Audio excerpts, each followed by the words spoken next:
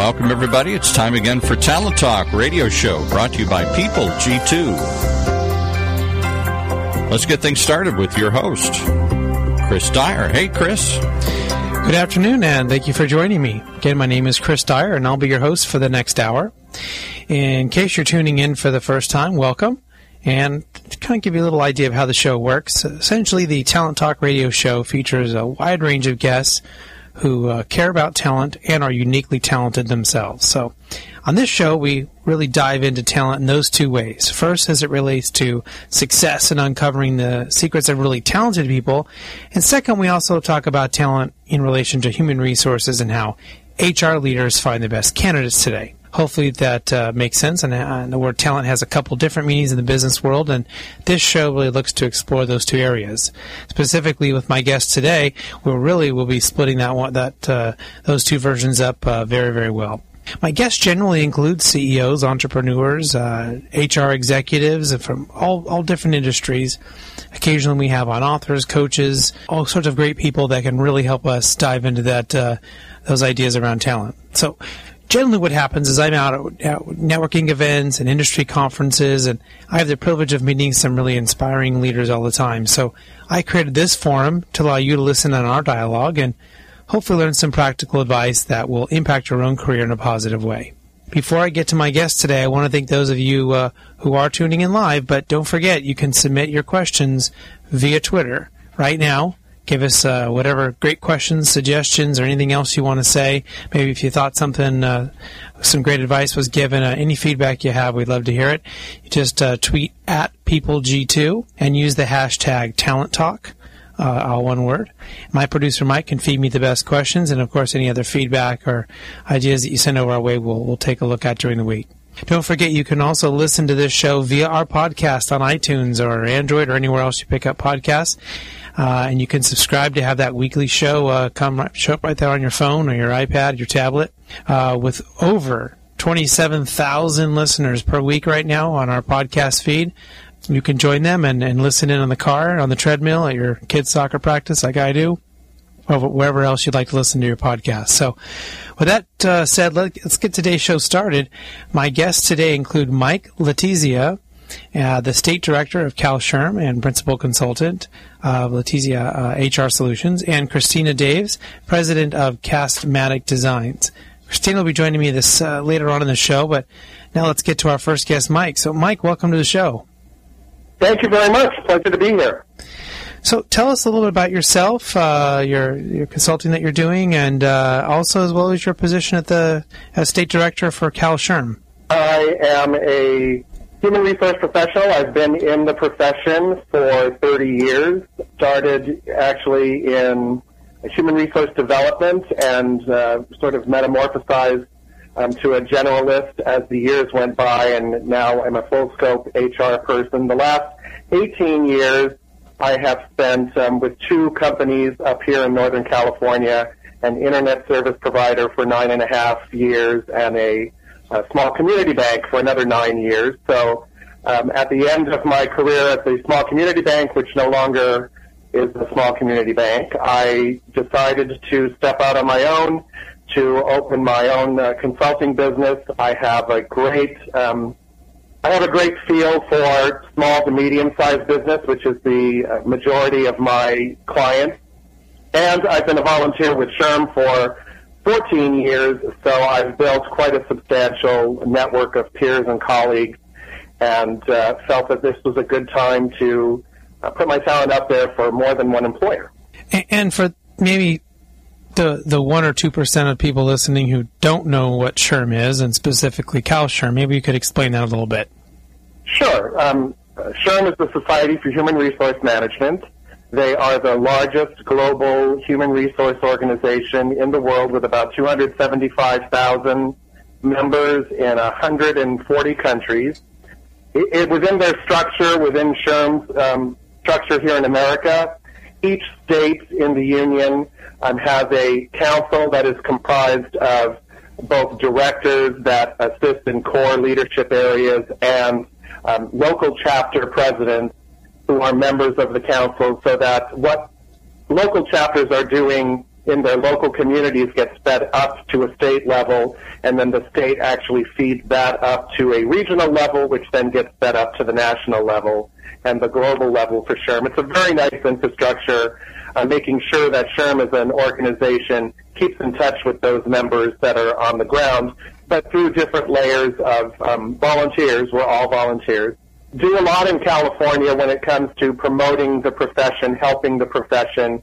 We have approximately 20,000 SHRM members that are here in the state, and other statistics show that there are far more HR practitioners that we're also trying to reach out to. Well, and it was no surprise to me when you said you had been in HR for, I think you said 30 years. And the reason I say that is that so many of our guests that are HR consultants, directors, practitioners, wherever they sit on that spectrum, they seem to have gotten into HR at an early stage in their career and stay with it. Maybe there's some other careers out there that follow that same path, but I really can't think of any where the type of person who gets into HR that loves it so much and sticks with it for the entirety of their career, regardless of what their title might be or how they might interact with that medium, I guess. It really seems to be something that is very, very core, very, very common among our guests on the show, that they have such a longevity in their career. So congrats to you for that time frame and contributing into probably so many different companies and employees over that time.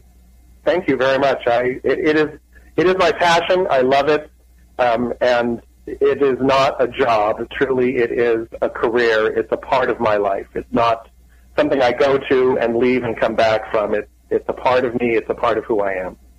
So now that you've moved into this consultancy, sort of phase of your career, what are some of the biggest challenges that you're seeing that companies are facing today in the area of HR? In the clients that I cater to, which again are the small to medium-sized businesses that don't really have an HR presence, and so they're looking for the help specifically, what I find is that so many small business owners, so many office managers, people who have been sort of put in charge of an HR responsibility but have no practical background in human relations or human resources, are not able to manage effectively. They're not getting the results that they want. They're not seeing the productivity that they want. The vision that they have for their businesses isn't necessarily coming to pass, and they're frustrated and they're in a quandary because they don't understand why they're not getting what it is they need to get out of people. And truly, when you go in and you start helping them understanding, effectively managing people, effectively managing their human relations and identifying engaged employees versus just satisfied employees, it's amazing what kind of progress we can make, and to see the results change in a relatively short period of time, actually.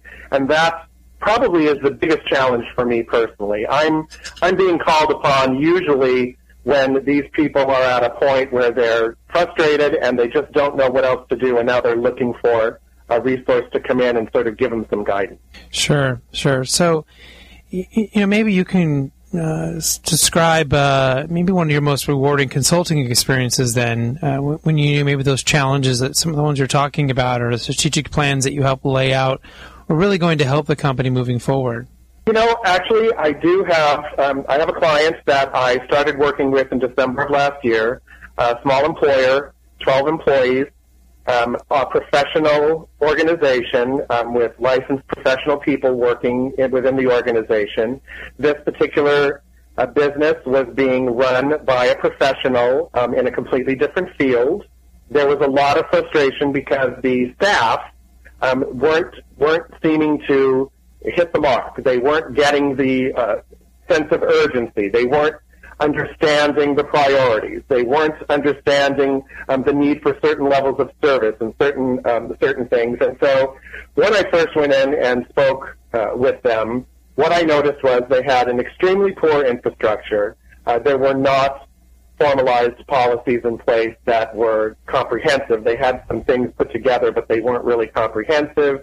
There were no formal job descriptions. People that were there didn't truly understand what was expected of them. They kind of understood I have to do a bunch of things, but didn't really understand specific expectations. There were no specific goals. There were no specific strategies.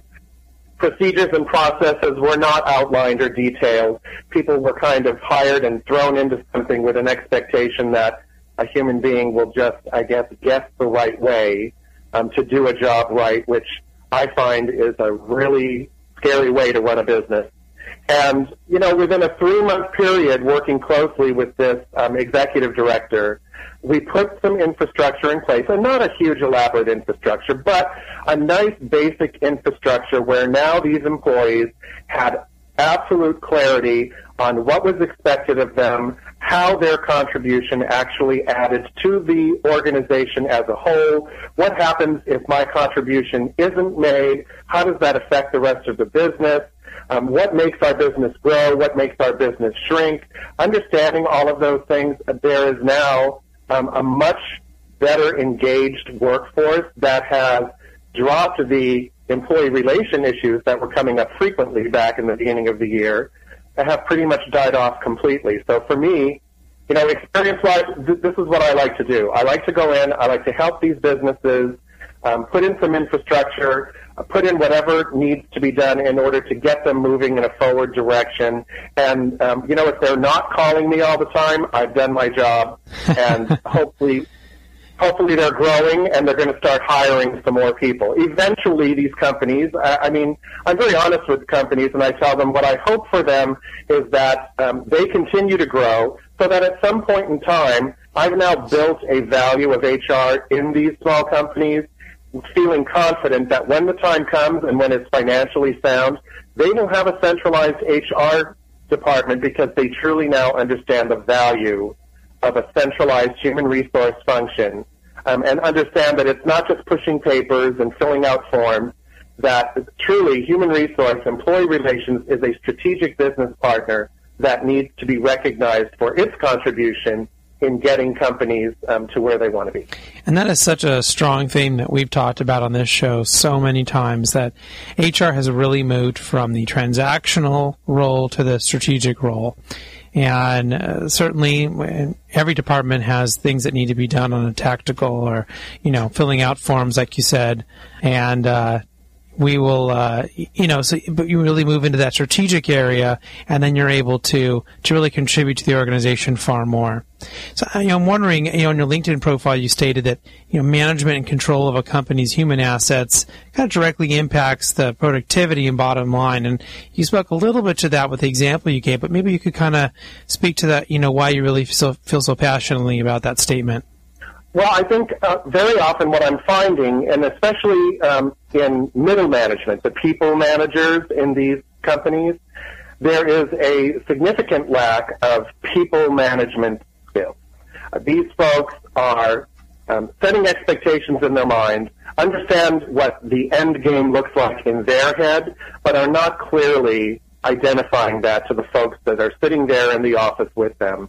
They're not delegating effectively. They're not managing effectively, and consequently, they're not getting the results. And then when they're reporting to their bosses, their CEOs or their business owners, they're frustrated because the business owner can't understand why they're not seeing the results. And I think with effective management and with effective controls put in place in an organization, the proper infrastructure, you build a foundation so that people don't spend their work hours wondering whether or not what they're doing is the right thing. They spend their work hours focused on knowing what is the right thing to do.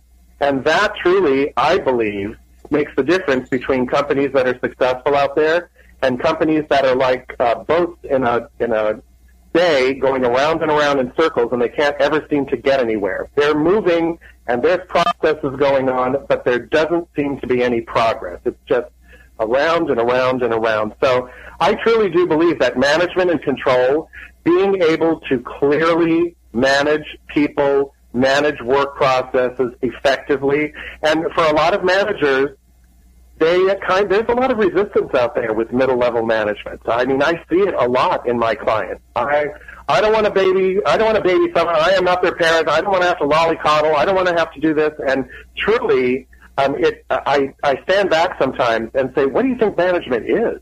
What is responsibility here? Right. The key to a manager's job is to manage work through other people. Just telling them to do it is not managing it. That's just telling people to do something. So that's why I truly believe that if we can educate managers to manage people effectively, to manage work through other people effectively, we see a huge difference in American productivity, in American workers. We'd see a lot more engagement and not have to worry about whether they're bad-mouthing their supervisors on Facebook or Twitter. Yeah. And I don't know how much, if this story really is directly kind of correlates to what you're talking about, but I woke up today and went to go start my car, and the battery was dead, or it finally would start a little bit, and I knew it needed to be replaced. So I went down to the dealership, and they gave me a ride back. And then later on, that same guy picked me up just before the show, and I was talking with him. It was just him and I in the car, and he kind of got on the topic a little bit. I asked him if he was driving a lot, and found out he's actually not normally a driver, but was out hurt, so he's doing the driving. And so finally he told me he had been in an accident and all these different things, and he kind of seemed like he was angry about it. And I said, so it seems like there's something there, like, you got a little something you're upset about. And he said, well, honestly, I probably shouldn't tell you this, but I'm pissed at my manager. And I said, okay, well, why is that? Well, because I got in an accident, and the first thing he did was hand me a thing for a drug test. He didn't even ask me if I was okay or not. And I just thought to myself, what a simple thing that at a middle management level, this is the kind of training, the kind of thing that they really have to do well. That simple thing of, hey, are you okay, would have made that employee probably happy and far more productive for a very long time than whatever he's going to be now that he's upset, and no one will probably ever know why he's upset.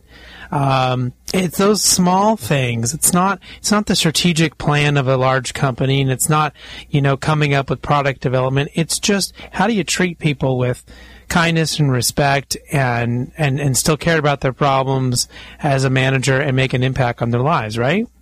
Absolutely, Chris. And to follow, that was a great example.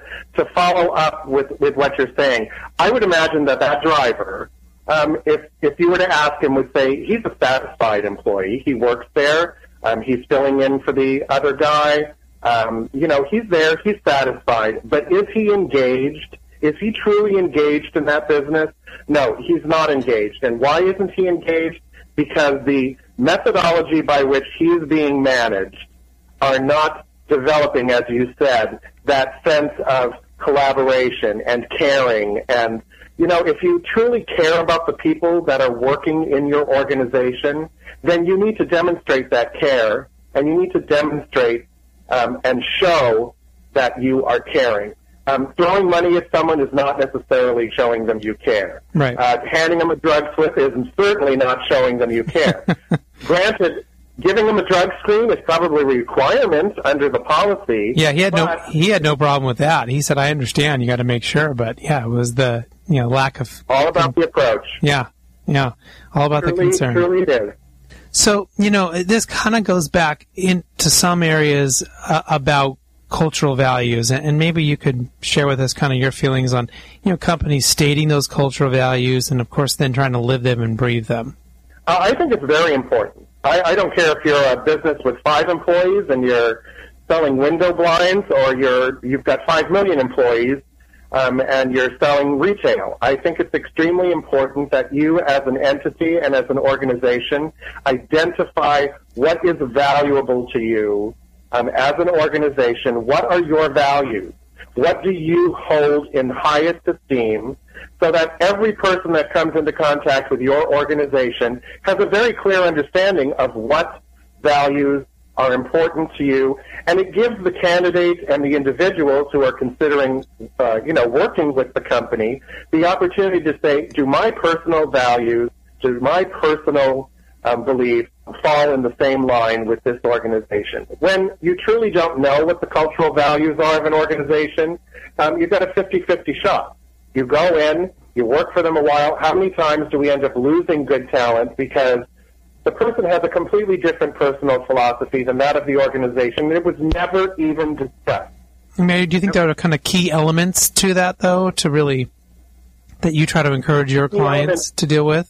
To defining a good culture. Obviously there are different things they might say. One company might value one thing versus another, but do you think there are key elements in constructing that sort of cultural plan or cultural values or stated values to their employees?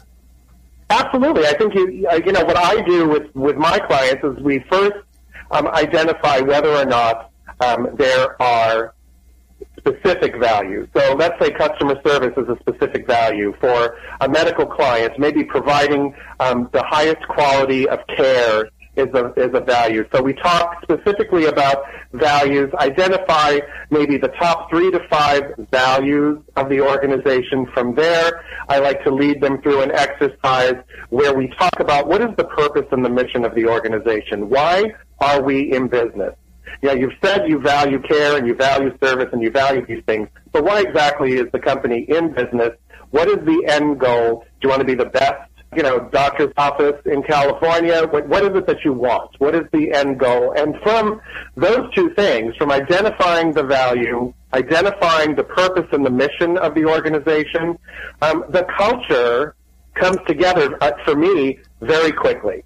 Because then you look at what you are, your processes, your procedures, your infrastructure. Are all of those things in alignment with the values that you've stated? Are they in alignment with the purpose of the organization? Are they in alignment with the mission of the organization? If they are, everyone's moving forward in the same direction. No fragmenting and people jumping out off the sides because they don't really know what's going on.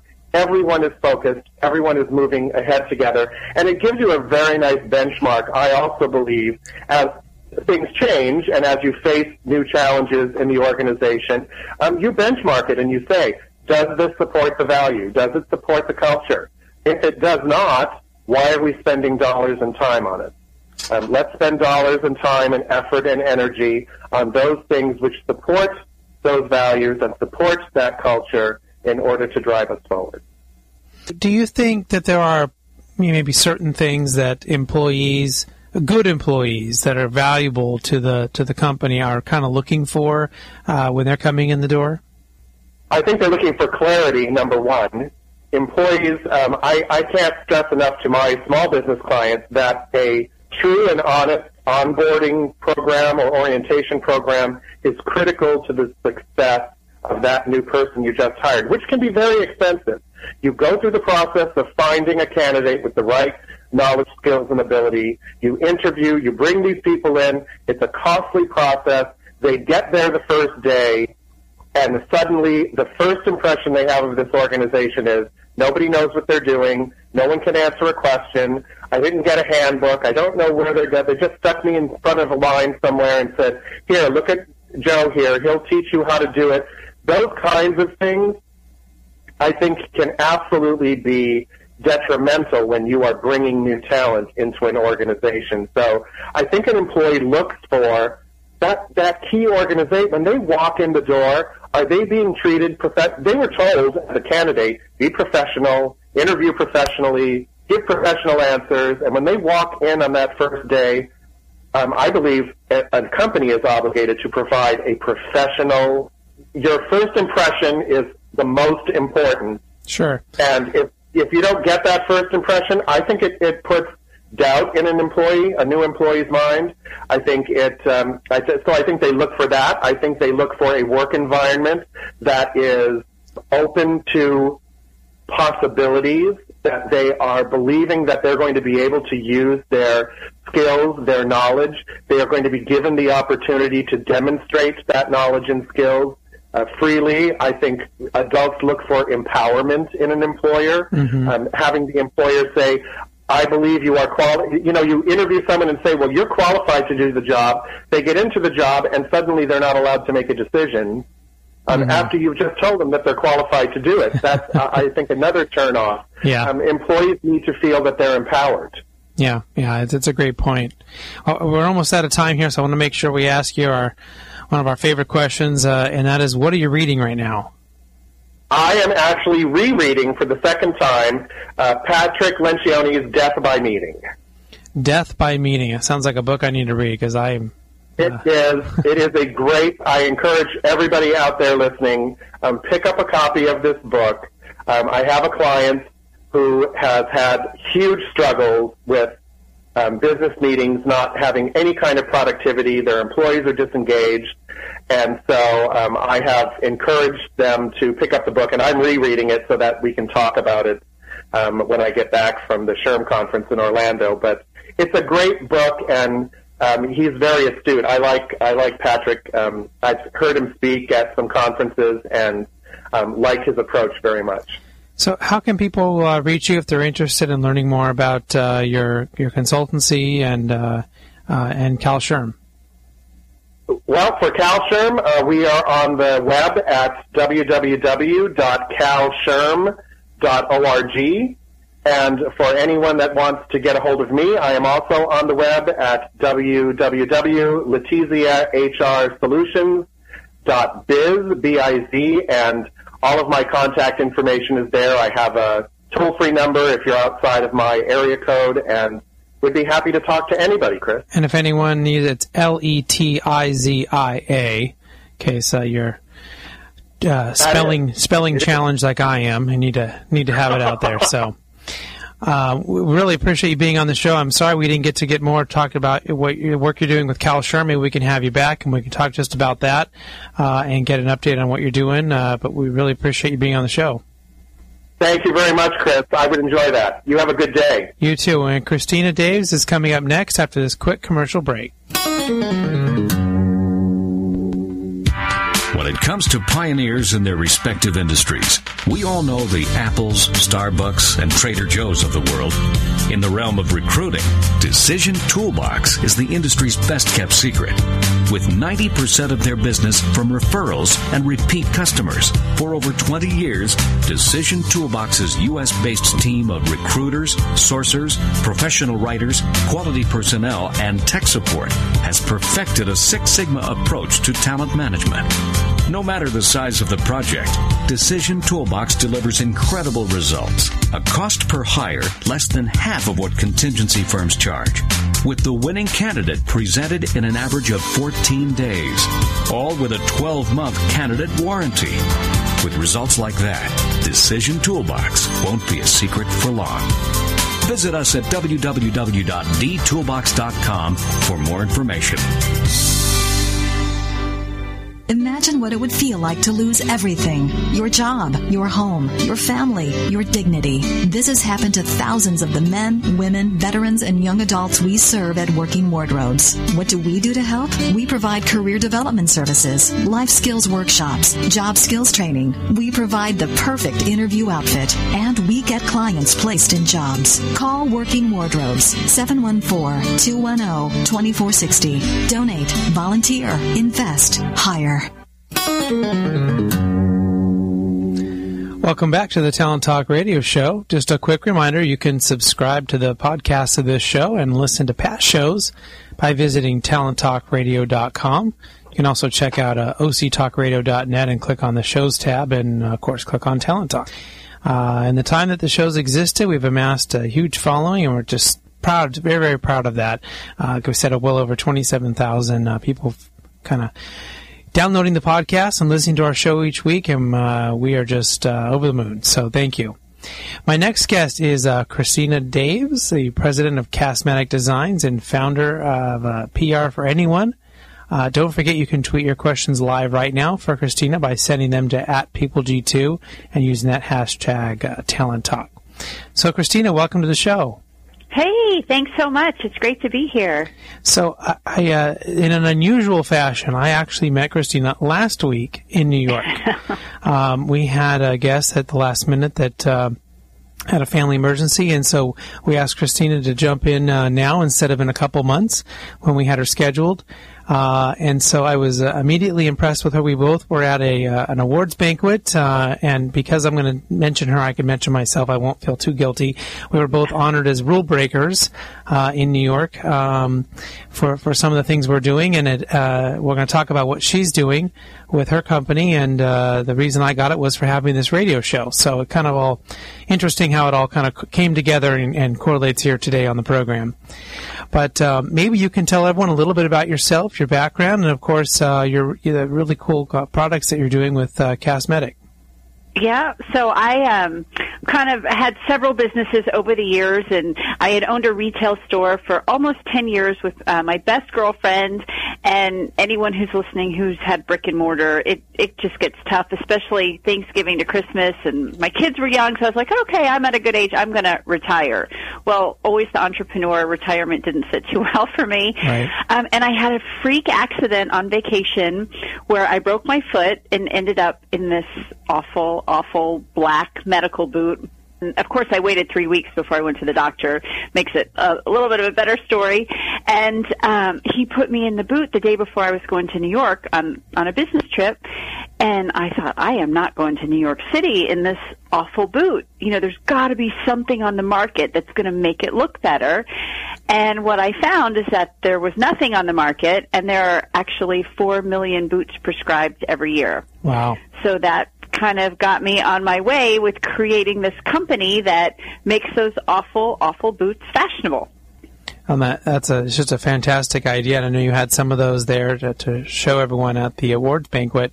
Yeah. And so people can imagine, I don't know how you would describe it. I kind of described it as, kind of making it more fashionable, maybe a little more bling. You had certainly some different types and different styles, but those big, black, ugly kind of boots, my kids have had them for different injuries over their sports injuries over the years. I can imagine they would have preferred a Batman one or, something a little bit more fashionable. Yeah, just anything, I say, just totally changes the face of recovery, because if you're in that boot, if you've ever been in one, people stare at you. They're like, oh, gosh, what happened? Well, now they look at you and say, oh, my gosh, how cute, what a great idea. Like, it just totally changes the tone and that whole period while you're recovering. So instead you can talk about the boot instead of talking about why you hurt yourself or what dumb thing you did to get hurt. Right. So, as we mentioned, you were awarded as a rule breaker. What do you think, maybe we could talk a little bit about why you think you are a rule breaker and why you were given that award? Yeah, well, I think, I kind of created this space in the marketplace, which has its own struggles in itself, which I didn't realize until after I had created this product. But I think that makes me a rule breaker. I even have doctors who say, oh, we wish we could get you on our insurance for compliance, because the boots are removable. Casts in the olden days, you couldn't cut your own cast off. But now they're putting people in a boot instead of a cast, and they really don't have to wear it. So if you make it fun, you're kind of breaking the rules of medicine. It's supposed to be this, you're supposed to follow this strict format, and instead we make it fun, and guess what? Then they really are following their strict format of wearing the boot the whole time. Yeah. And you started to see success. Are you still kind of seeing some barriers there that, to getting in with the insurance or to the manufacturers, things like that? Oh, yeah. I mean, all entrepreneurs have their stories. There's no such thing as, the easy ride to fame. But yeah, doctors love it, but doctors don't want to sell it. Doctors are doctors. They don't want to do retail. Mm-hmm. So it's, again, another barrier. How do you get that right to the people right when they really need it? I know you kind of recognized a problem. You saw there was a need in the market, or at least there was a blank canvas there, which is always a good place to start when you want to start a new business. So you work to create something that has taken off, and along the way, however, you had to learn about PR strategy. So can you talk a little bit about some of the bumps you had towards success and how you overcame it? Yeah, well, that was, and I mentioned that briefly. So when you create a whole new concept in the marketplace, what I never thought of was nobody's even looking for this. I need to educate the population that this product even exists. And after having gone through, manufacturing, and of course you always spend more than you think you're going to spend, I really didn't have any money left, any resources to hire a publicist, to pay for advertising or marketing. So it was kind of a crash course in how am I going to learn how to do my own publicity. And it was kind of a do-or-die situation because I was sitting on all this inventory and I had to get the word out about this product. So I taught myself everything I possibly could about gaining free publicity and had tremendous success and ended up in over 50 media outlets in the first year, and I'm well over 200 now, 2 years into it. Well, that's a great story. So I think you took some of those successes and experiences, and you wrote a book, PR for Everyone. What is kind of the main idea of the book, and how has it been helpful to others? Yeah, so it's actually PR for anyone, and it's 100-plus affordable ways to easily create buzz for your business. And what I found when I was doing this crash course of publicity, I didn't have time to read 10 200-page books. The books were great, but I just needed to be a sponge for information. So my book is just tips, little short tips. You can go to page 52, you can go to page 84, and you'll find something you can implement right then and there. Mm-hmm. And then I also asked experts in the industry to kind of give me their tips and advice. But it's an easy, quick read. I do have some good funny stories in there, but you don't even have to read my funny stories to follow the book. You can just read the tips and implement and start seeing success. Sort of like a cookbook. You can just go to the part you want and get what you need. Yep. You can read from the back to the front. There's no rhyme or reason. You can just really go anywhere in the book and say, oh, that doesn't really fit my business. Oh, I can do this. Great. Read the paragraph and just implement. Right. So as an entrepreneur, you obviously want a certain type of culture to be prevalent in your company. So, and culture can influence business decisions as well as the way your clients view you. So what is the culture that you have established in your company now? I did this when we owned the store. I am such a firm believer that customer service is your best PR. We owned a retail store from 2002, and the store is still open today. So right before the entire economy crashed, and we survived because of customer service. And I'm shocked that people don't get that business owners don't get that. And we've watched businesses close left and right because of that. But that I am just a die-hard on customer service. Yeah, and it really depends on the market. I mean, certainly with a retail type of an experience, really I think consumers have come to the expectation that they are going to get great customer service. And sometimes that isn't enough to get, just because you have it doesn't mean that you're going to get their sale. But it has now become an expectation. It's no longer like how Nordstrom's was viewed as doing something special. Now it's just, I expect this stellar customer service. So right. You're right.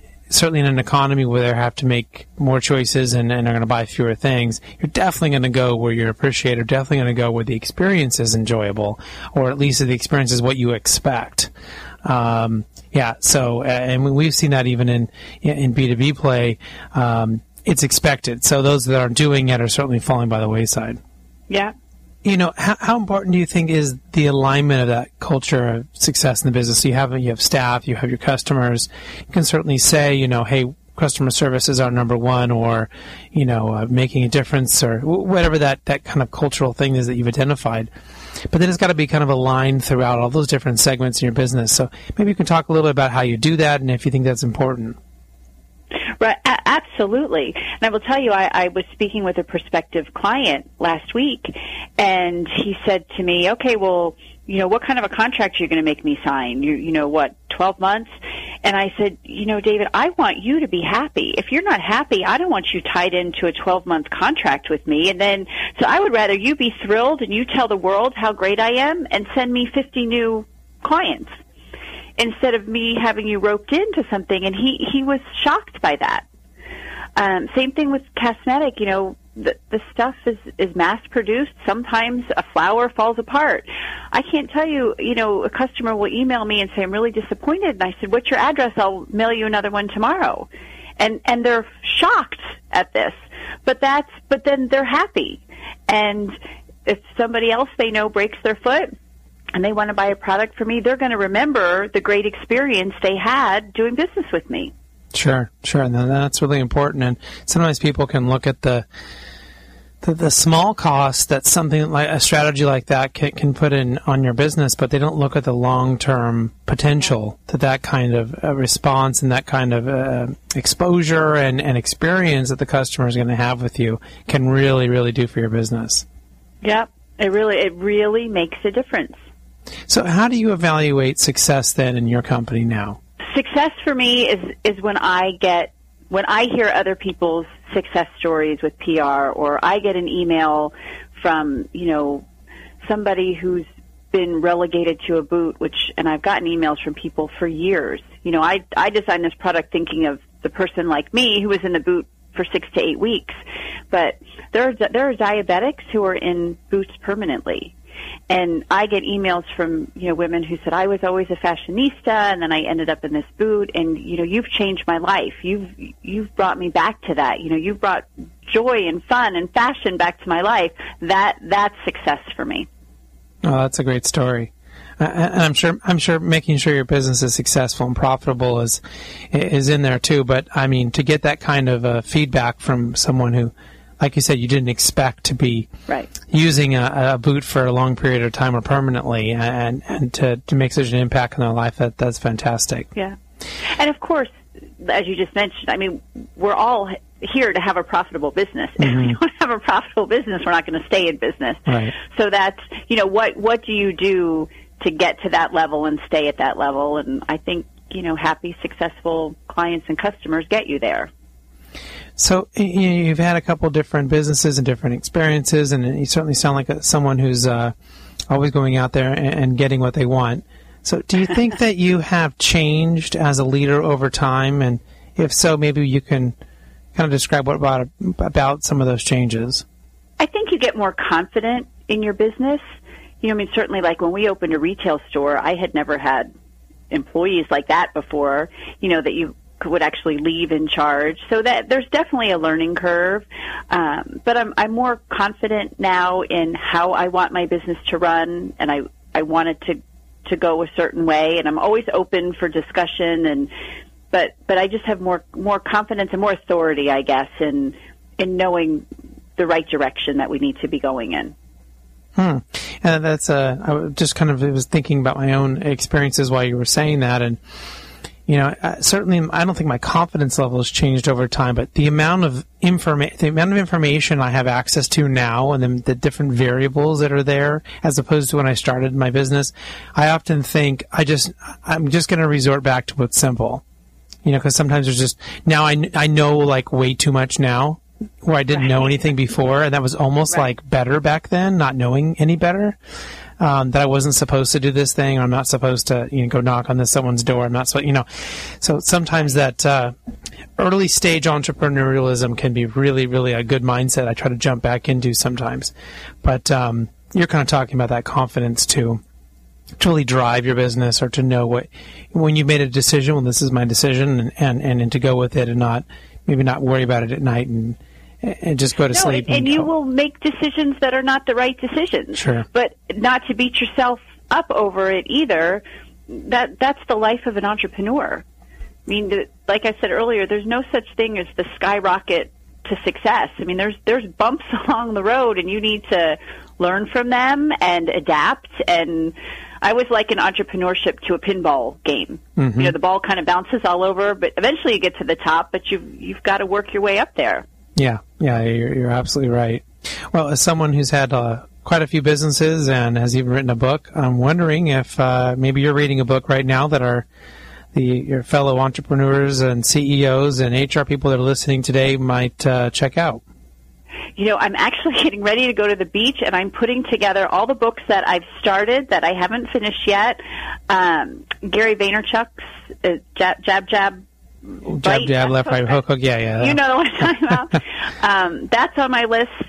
Michael Malkovich's The Pumpkin Plan is on my list. Yep, good book. I just got the new Simon Sinek book, Leaders Eat Last.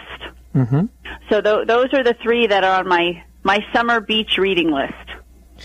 I'm going to have to add the Leaders Eat Last to my list. Simon has always been a really big inspiration. He's a great writer, and I really have modeled some of the things that we've done with kind of his thought process into why and culture and everything. So yeah. So one of my favorite books, Start With Why. Yeah, Start With Why is really, really good. So I'm going to have to we'll definitely add that one to my list. My very long list. I'm going to be going to the river for a week in July, and I have so many books to read. I'm wondering if I even try to take them all. Maybe just take one and really try hard to get through it. So we don't typically do the beach or anything too relaxing in my family. It's vacation means how do we go from being incredibly busy to go to be incredibly busy somewhere else. Oh. That whole beach thing usually lasts about a half a day until we all go, we are so bored and we would just want to go, dig a hole, go scuba diving, whatever. I mean, I don't know, that just seems to be our DNA, but I know a lot of people enjoy trying to get that downtime in there. Yeah, we do 1 week a year, and it definitely works. I've got kids who play travel sports all year round, and everybody, we love our week off. Yeah. Yeah, we love our week off, but we just find other sports to play, I guess. So yeah, exactly. So how do you encourage others who work for you to maybe develop their own talent and become better, with the work they're doing? It sounds like you've been successful in being able to develop yourself, to motivate yourself, but then when you start bringing in people in the door, you have to get them to do that same thing to be a kind of, or else maybe you might feel disconnected to them. So you have any suggestions for our listeners in that area? Yeah, one of the things I'm always encouraging is constantly learning. If I get a great article or, a great video or something that, I have someone who handles a lot of my social media. We do a lot of it together, but if I see some great tip for, improving our social media, I will send that to her. Anybody who works with me, anything that can make their job easier. Technology is constantly changing, so we really have to be constantly educating ourselves. So I really encourage that. Really encourage, finding people to follow, mentors to follow, blogs, that kind of thing. Yeah, it's great if people are willing to do that, because that's one of the best things they can do to really impact the company, improve their own career, is to continue to learn. You can't always get people to do that. One of the things that I picked up from a mentor of mine, Kim Shepard, is I actually send out a quote every day to all my staff. Sometimes it's funny, sometimes it's serious, sometimes it's poignant and, what's going on. But it amazes me. Different quotes will resonate with different people. And that seems to kind of trigger them sometimes then to want a little more. And so the next time I send out an article or I send something out, they've started to think a little bit. But if you can get people to do that, I think you're absolutely on track. That if they're willing to learn something new, even has nothing to do directly with the business, just to think in a different way, just to approach things in a different way, it has such a huge impact on that person and in your business overall. Yeah, and if they see me doing it too, I practice what I preach in every aspect of my business, and I think that helps a lot too. So I'm wondering if there was someone in your life that maybe you kind of feel like really paramount to you being the entrepreneur and the person that you are, that maybe had a big impact on you either early in your life or early in your career or something like that. Interesting that you asked me that, because we just met a week ago, but I actually went to college and was a double major in political science and German. I had an entire career path planned out in international business. I had a job in Germany. I was getting my papers in order. I was ready to go. Look out, Europe, here I come. And my father was diagnosed with stage 4 esophageal cancer. And that is a horrible, very fast cancer, and especially back in the early 90s. There was no internet, there was no research, there was, nothing you could do back then. Mm-hmm. But to have my father pass away at such a young age, and my sister was a freshman in college, and she wanted to drop out of school, and so I couldn't leave. I couldn't leave my family. And that really changed my life. A couple friends were starting an event planning company, and they said, it's 2 guys, and they said, hey, we want a woman's touch. Why don't you come work with us? And I was like, oh, that sounds like a no-brainer. I'll just party for a couple of years till I kind of figure out what I want to do with my life. Right. And ended up we threw, huge events down in Washington, D.C. with 10,000 people. I mean, it's ended up being a pretty big business, and everything has evolved from that first business, and it's just progressed into where I am now. And so you think your father and, of course, those events then really had a big impact on who you are today? Oh, absolutely. Because I went from one business and then I got married, and I went to work for my partner's father. I thought, I needed to have a respectable job. I'm married. I wanted to have kids. Right. And he taught me all about land development. And then I left. I kind of found a niche market in that and started my own business. And then when we opened the store, there were a lot of land development issues, and I had all the contacts in the counties so I could get our driveway done, all the things we needed to do, get a rezoning. Everything just fell into place. Right.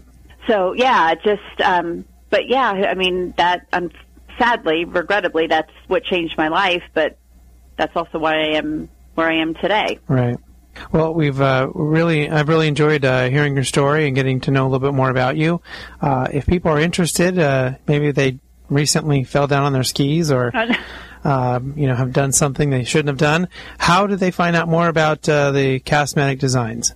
CastMedic is a really fun website, www.healinstyle.com. Healinstyle.com. Yep. Fantastic. Well, really appreciate, again, you being on the show. We'd love to have you come back at some point and give us an update on how you're doing. And, of course, if you start another business, we want to hear about that as well, which I think might be in your future. Don't have a crystal ball here, but the evidence says maybe you might do that again at some point. Maybe. Right. But, yeah, thank you so much for being here. Great. Thank you. It was really a wonderful time. That's about all the time we have today. Thank you again to my special guests, Mike, Letizia, and Christina Daves. Tune in next week at the same time at 1 p.m. Pacific Standard Time to hear Rhonda Handke, CEO of Bright Path Advisors, and Jay Hathow, SVP and CIO of SCS Engineers. But there's a lot of acronyms. But we'll have them both on the show next week. Until then, do what you love and show the world how talented you can be today.